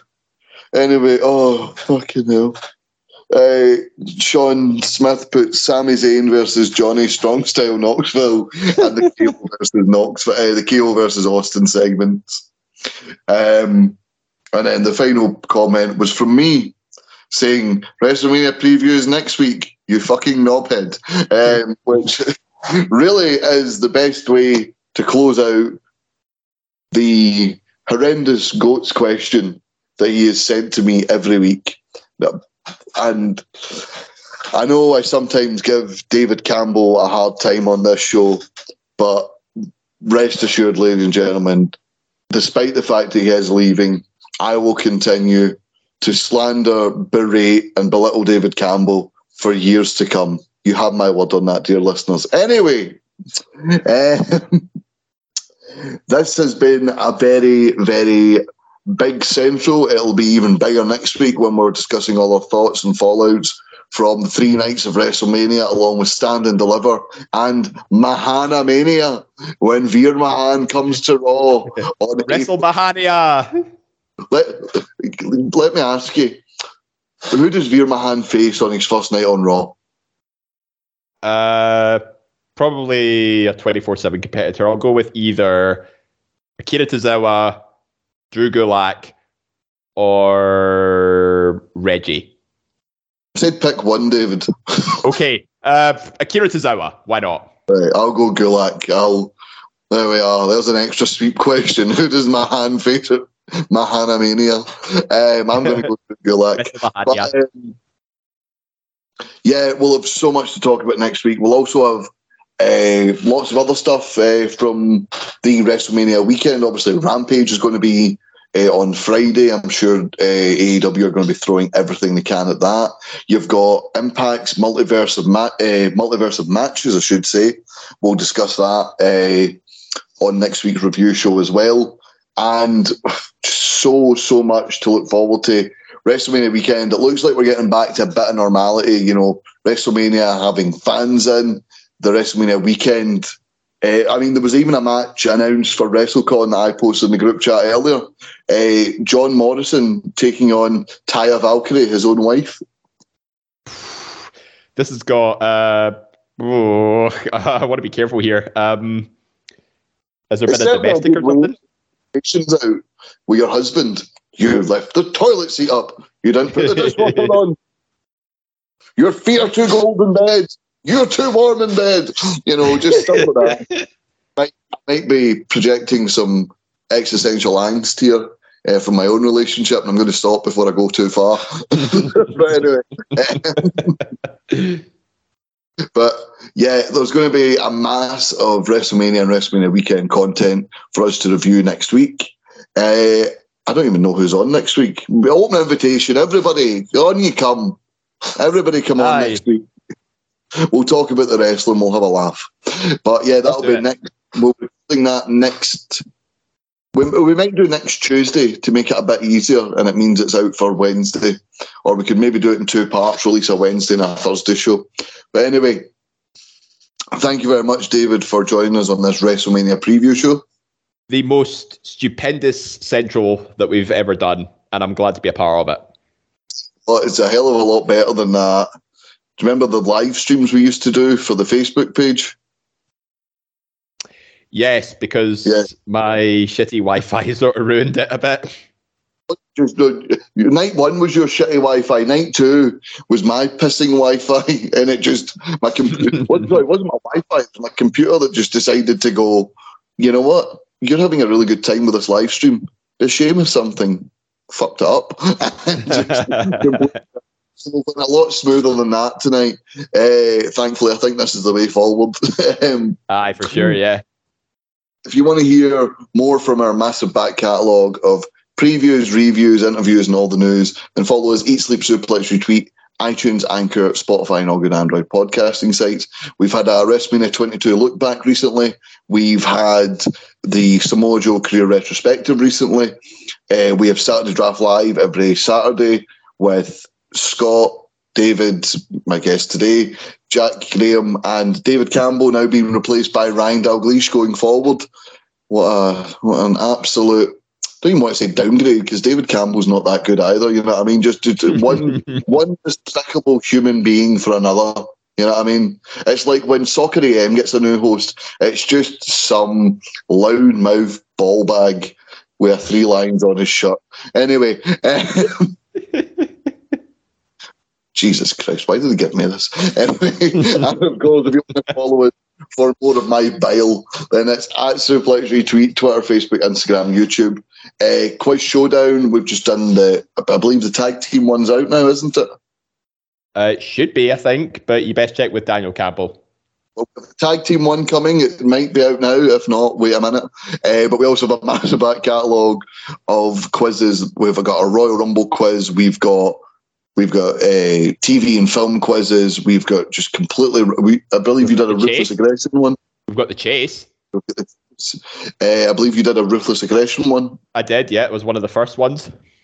And much, much, much more. A massive back catalogue at Suplex Retweet. And of course, if you want to get involved in the conversation, Eat Sleep Suplex Retweet community is where you can find everything that we just mentioned there. Thank you very much for joining us. Enjoy WrestleMania, and we hope you have a good weekend. See you, bye.